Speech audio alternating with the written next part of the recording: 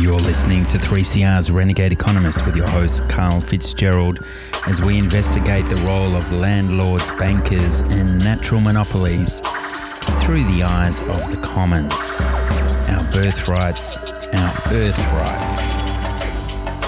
Listeners, if the words Opus Prime, Storm Financial, insider trading, forgery, faulty, unneeded insurance, and bank bill swap rate manipulations mean anything to you, well, this is the show for you, because on today's episode of The Renegade Economist, we're talking to Denise Braley, who's the president of the Banking and Finance Consumer Support Action Group. You can find them at bfcsa.com.au. They're also all over Facebook. And Denise, the Banking Royal Commission is well underway. You spent last week in Melbourne. What was your interpretation of the events that took place?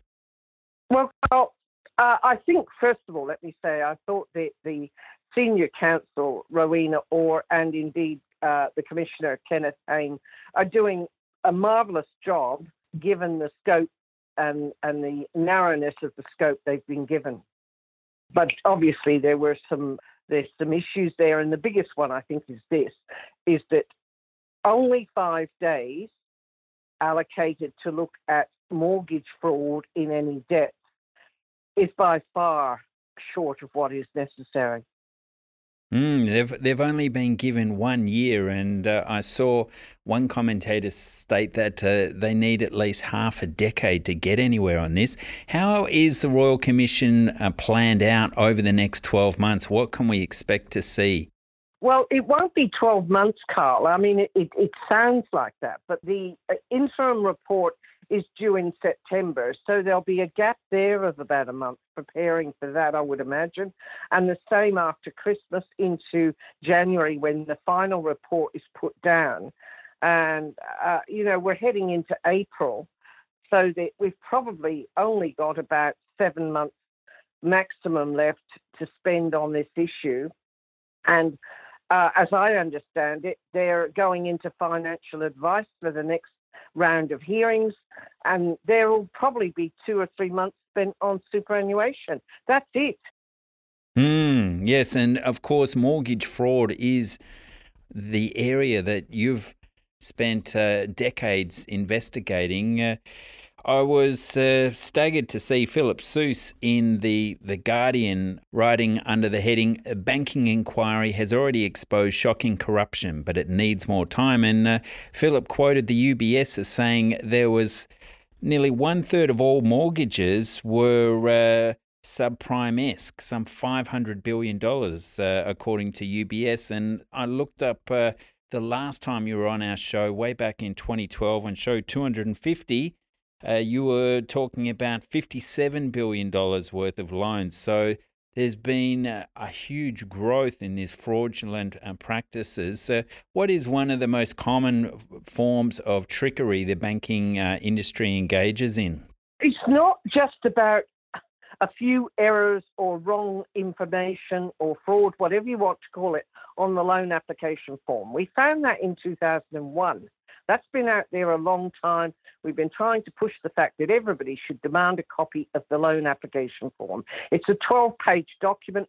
Most people, when they see it, will think, my goodness, I've never seen the other 8 pages. I've only seen 3 pages of this document, if it's an 11 or 12-page document, whatever. But the problem is that the 3 or 4 pages they did see were mainly small print to say, I fully understand everything in this document, which of course they've never seen. So there are only 3 pages where signatures are required, and they are the 3 pages that are presented to the customer when they apply for a loan. They don't see the other pages. They're actually an internal set of pages attached to the one you signed. And that is skullduggery at its highest level, yet that's not being addressed anywhere. But the main problem we've got, I suppose, is the fact that all of these mortgages are approved and most of them are unaffordable loans. Why? They were hitting ARIPs. That is asset-rich, income-poor people. People with a modest home. It might be in a nice suburb, so the land is worth a fair bit. But the point is the banks saw that as an asset grab. An equity release product was put out for that purpose. And the people were spooked. They didn't walk in a bank one day and ask for a loan. Without doubt, they are saying, we didn't think about this. We didn't wake up one morning and decide to go and buy a second house. It took us 30 years to pay off one house, let alone buy a second one. But someone knocks on the door or they get phoned, and this is all orchestrated by the banks, or they go to a creating wealth seminar, which are funded by the major banks. And this is how the banks get people in and signing up. This is a good retirement plan for you. If you're on a pension, as a lot of these older people are, then we can help you out by getting you into a retirement program so you don't need the pension anymore. And that is the spiel. That's not what we're looking at in the Royal Commission. And that's why we need a bigger, extended Royal Commission. Wow. So they're actually targeting the asset-rich, income-poor and saying, look, you should leverage upon your equity you have in your house to take out a second mortgage to buy an investment property. Now, what sort of mortgages are they recommending to these newbie investors? Oh, that's a good one, Carl. Yes, the people don't know these are interest-only loans. Now, some of the people I talk to do, but most do not. I would be conservative in saying probably 70% of people definitely didn't know that they had an interest-only loan when they first ring me. So because all those people didn't know, they thought they were just getting a mortgage. It's sold as a mortgage, a normal mortgage with less documents needed. And for most of the time, until 2 years ago, they were called low docs. And the issue there is that it really hits on the misleading and deceptive conduct, because what happens after that 5-year interest-only period expires? Well, there's something else we found out, because we are the only group in Australia dealing at the grassroots level with borrowers. UBS doesn't even talk to a borrower that I'm aware of. I don't know where they get their surveys from. It's not 30% of the loan book, it's 80% of the loan book. How do I know that? Not just talking to borrowers. I also surprisingly talk to a high number of bank managers and brokers whom we call the sellers, the agents of the banks that are selling these products. And they often get into difficulty themselves and come to me for help. So I understand exactly how the spiels work, how the product is sold, what the target market is being. I understand all that. That's my work. That's what I've been doing. And in doing so, I found that at least 80% by the sellers are sold of this particular interest-only product. 80%. So I don't know where APRA's getting its figures are. I do. APRA gets its figures from the banks. APRA passes them on to Treasury, but it also sends it to BIS in Switzerland. So we've been saying for a long time they are fake stats. This has nothing to do with 30 or 40% of the loan book. The big scandal here is more like 80% in reality. Wow, we've been talking about interest-only loans and what a danger they are way back since about 2010. So it's staggering that it's taken this long for it to really become a worry. And part of that worry is that after this 5-year period, the interest rate payments jump some 50%. So some of these asset-rich, income-poor types are facing a tidal wave of mortgage payments coming, and it seems that the majority of these people, their interest-only contracts are going to expire during 2020. What the banks have got in line, they did this with the 10-year point. It started in about 2000, and they created 10-year interest-only loans, which if they had told the customer these are bridging loans for 30 years, people wouldn't have had a bar of it. Am I right, Carl? Yes. And so if people are told that this is an interest-only 30-year loan, it's like an old bridging loan, older people understood the word bridging. You only got a bridging loan for 1 year to tide you over while you're selling a house or something like that. And it was an extremely expensive loan. which this is. Interest only is not about the 4% they sell you on in the beginning. It's the fact that the fees can escalate up to 14%. And they don't know that. It's like paying off a house on steroids. But the problem here for these people, I don't want to label them ARIPs, but that was the name the bank gave them. That's the name the banks told the sellers to look for these ARIPs. They picked out an example of a lady in Chatswood sitting on $1 million property back then in 2005. And that's what they were all promoting to the sellers and have been since then.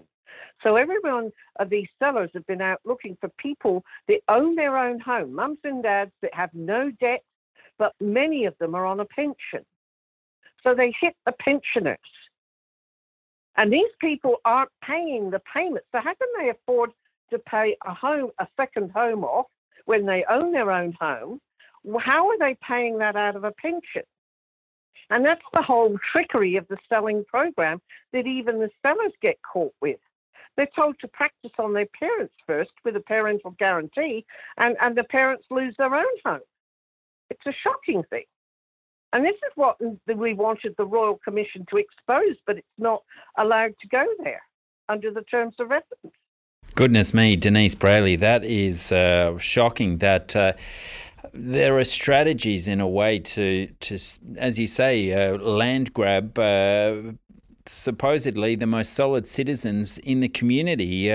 They're ripe for taking as well. So just how far is the banking industry gone over time? It seems like this practice of engaging in corrupt practices, borderline practices, is something that they can just include as a cost of doing business. Is that what has happened? Yes, they've reached the stage of we're too big to fail. And it becomes then the argument of the moral hazard. That's where they see themselves. But the point is they've started this roller coaster, and it's really Ponzi financing. It's actually, as William K. Black and Philip Sousa's mentioned many times, it is a book that describes what a controlled fraud is. And, of course, that's what happened in America, only in a slightly different fashion. And I've read that book a couple of times. It's quite an interesting read. But this is what we're having in Australia right now, a control fraud, where even the cartels themselves, and people don't like that word. In fact, we're not supposed to, under the ACCC's authority, run a cartel. But they're all admitting on the stand, at least that came out in the Royal Commission, no one wants to be first horse out of the box. So they're all doing the same thing. We know that. The forms are the same, the spiels are the same, the target markets are the same. But that, as you bordered on, it is, I will call it, it's a criminal offence, asset stripping. And I'm saying that what I've seen is they are asset stripping. But are any of our authorities going to look at that? No one wants it. It's like pass the parcel. But that is what we've got. Now, you asked the very serious question, what happens when these 10-year periods are up? Well, I was saying that way back, they were 10 years to start with as a bridging loan, right? And then the banks always intended to take the asset because you weren't affording, that's why they're unaffordable. You weren't affording, if you were mum and dad, you weren't affording to pay the payments out of your own pension, were you? So how were they affording to keep the payments up on time every month? Because the banks will give you lines of credit, extra personal loans, top-ups. They've got names for them all. They're mainly called buffer monies. And they add an extra 50 grand onto the debt, which pushes the LVR up. And the LVRs are around about an average of 140% if you just worked it out on the property they purchased. So they don't ask the couple for a deposit. And because they don't ask for a deposit, which the couple might have to put on it, then they cross-collateralize the security over their own home, which is the worst thing you could do. You've just put your home at risk, and they're not told the risk.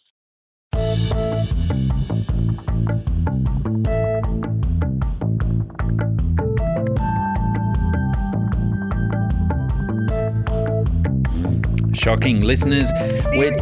We're talking with Denise Brayley from the Banking and Finance Consumer Support Action Group, bfcsa.com.au. And Denise, these stories, they are shocking in detail, but let's have a look. I mean, when we're talking control fraud, we're talking about practices that banks know they may be caught for, but recognise that the profits well outstrip any sort of fines that are going to evolve from that.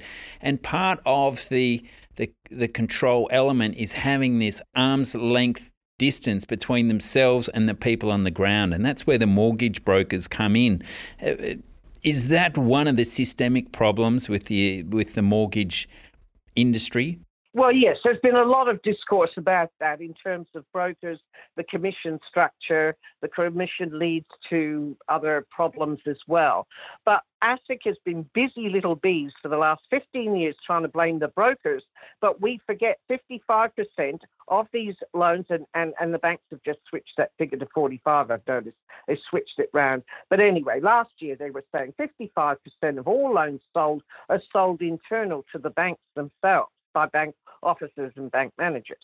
But I'm letting you know, Carl, and your listeners, that every one of those loans are identical in the way they're sold, the way they're marketed, the traps, the risks, and the target people targeted for these loans that have got an asset. So the banks are after the asset. And this was not done in America. Remember, in America, some were, but mostly it was ninja loans, people that didn't have a house and might have had bad debt. This wasn't. They targeted the older people that were established, that had worked all their lives for their own home. So you're quite rightly saying, what happens when these people can't, when the 10 years is up and later it was 5 years? So what happens when these 5 years are up in 2020? That's what you asked me. Well, I can answer that now. Because in 2020, when all these the 5-year periods expire, the banks internally have been, for the last 15 years, just giving you another 10 years. So the game rolls on. I mean, yes, the media have been out there saying loud and clear the falsehood that everything will collapse when these 5-year periods are reached. I mean, these 5-year periods are reached every year in the last 15 years. It doesn't alter anything. The loans keep going as long as the people borrow more money. So the more the bubble got higher and the more the market pumped up, then the banks just used the equity in your house. If you had extra equity, they would give you another 50 grand to play the gravy train another 2 years. That's right. And with population numbers growing and more elements of housing policy fraud coming through to sucker now first home buyers back into the market. Yes. And all the warning signs are there. They've already been written by, economic experts that understand these things better than I do, but I can see them. And my area is criminology. But the point is that I can see the criminal aspects of what is going on. But in terms of the economy, you've got higher figures of homelessness now, for one. You've got a massive vacancy rate now, which I think is underreported. And so you've got all these things happening, which suggest that we've got something terribly wrong with all these units in particular that were put on at a very high price. And now those property prices will start coming down. Yes, well, that's the big question, isn't it, Denise Brayley? Will the housing market ever correct? The size of the debts involved, the size of everyone's asset values is just so important to our overall financial wealth. It's a big challenge for the political system to keep it all afloat. But let's go back to the Royal Commission.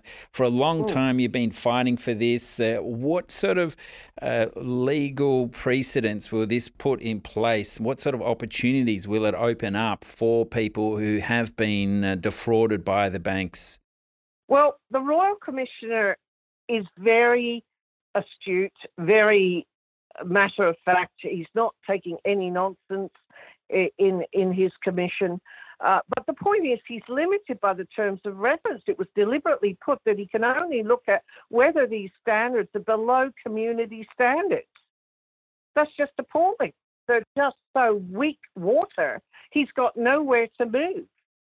He's got a few things up his sleeve that he can do, but he can't get to the real hub of the problem unless he starts really understanding, reading 2,000 letters of submissions that have gone in there from people suffering from this problem is not going to give him the answers he needs, because unless these people have spoken to me in the first place and I've had a chance to look at their documents, they don't know what the fraud is. They don't know what's happened to them. They're feeling like silly old moves, as though they should have made a better decision. And that's how the government wants to keep them like that. So they stay silent. They're embarrassed. So these issues get an airing at the Royal Commission. Does that then lead to any legal precedents or any sort of evidence that can be used in following court cases? We've already won the court cases. There's 9 court cases. There's 9 precedents set all the way to the High Court. We don't need to win more cases because most people in this situation don't have money to go to court anyway, so it won't help the people that way, will it? They're mired in debt. If you're mired in debt, you can't afford a lawyer. You can't fight it in court. That's why people come to me. That's why consumer groups spring up when there's, this is not my job. I'm retired now. I do this to help the community, and my people come from all over Australia and some from New Zealand, where it's the same thing over there, by the same banks. So have any of these 9 court cases been class actions? I mean, how can the legal system act to protect these people? Yes, there's a possibility of a class action through a Royal Commission, but not what I've seen come out in the evidence to date. No, not yet. And I don't see it coming later. The time's up. He's already finished with all that. He's done loans. He's done insurance, car loans, mortgage fraud, Commissioner Hayne. And that's it. You need 2 years on this subject. I don't want to do a comparison with abuse of children, but you remember that as a Royal Commission, that was called for 2 years and it ran for 5. Mm. This is just a little airbrush of a look at what's going on in the banking sector. And they haven't called the big banks yet in to give evidence, but they're not going to tell you the things I'm telling you. So you need people that understand their own case, that have investigated their own case and understand it and put them on the stand in a Royal Commission. And they understand how they've been diddled and how the banks managed to get them to sign up on these arrangements with not telling them any risks of the product, because it is a risky product, not telling them any risks of the markets or what they should be worried about. The farmers have been caught in much the same way, just with bigger amounts of money. The aim was to grab the asset. Now, until people start working that out, they're just going to be like cannon fodder of just losing their homes, and they're getting older now, and then they won't be around anymore to tell the story. But the families, there will be a ripple-down effect, I believe, Carl. The families will be that upset at the inheritance lost, for one, but the fact of the way their parents were treated by the banks. This will tarnish the image of the banks. Mark my words, it will tarnish it for the next 3 generations, because that's what happened after the 1929 collapse.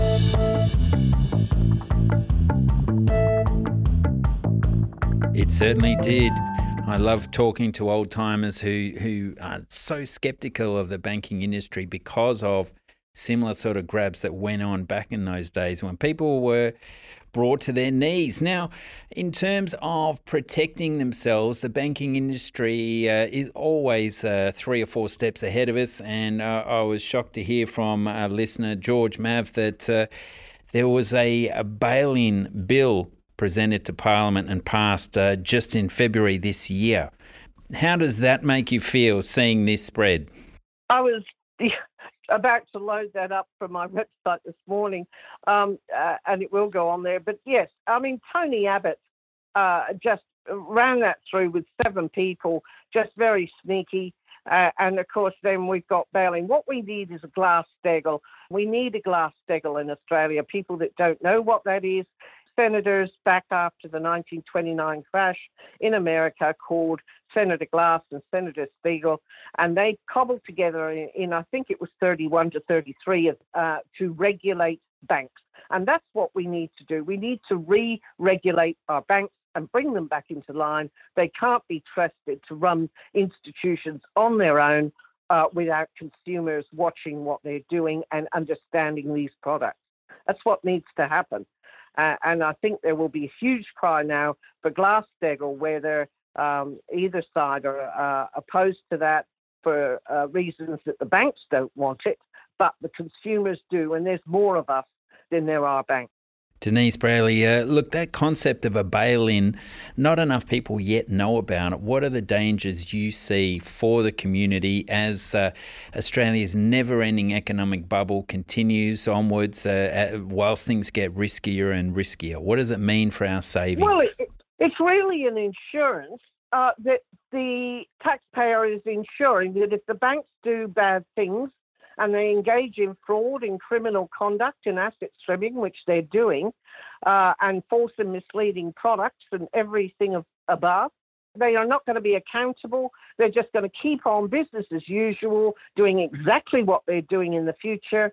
And you work all your lives for a house, and the bank will come and find a way to get you to sign up for a product so that you lose your house within 5 years. That's the plan for you, your retirement plan. So that the bail-in is there for the insurance, that if everything else goes wrong, as per our discussion this morning, then the banks can just take that out of your, or the government can take it out of your bank accounts in order to bail the banks out. That's why it's called a bail-in. So whether you like it or not, it happened in Cyprus. You've got to find that maybe, I don't know what the figure set is, but let's just say it's 10%. And the government will take 10% out of your cash deposit. So all those people that have got deposits in the bank better get on board with the bail-in and the Glass-Steagall, or they're in serious trouble in the future.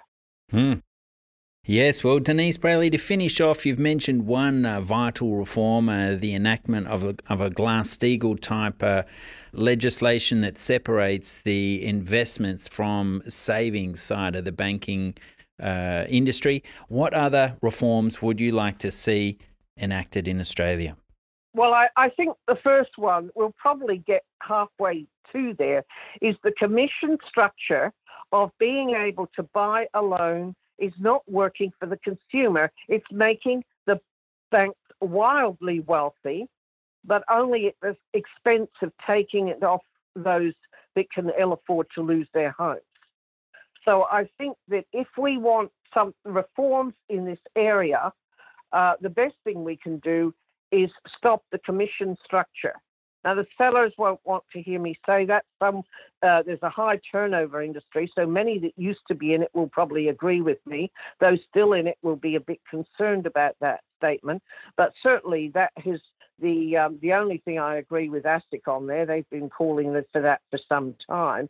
But I really go back to, why can't people, if they want a mortgage loan to enter into the risky bubble property-driven market right now, why can't they just be allowed to walk into a bank and say, I would like a loan? Now, some people do that, but all these brute people I'm talking about, which is the majority of these loans that create the big volume of the loans, it is reported in APRA statistics and to BIS that there's around an average of 130 billion up to 200 billion a year just sold by the major banks of these loans.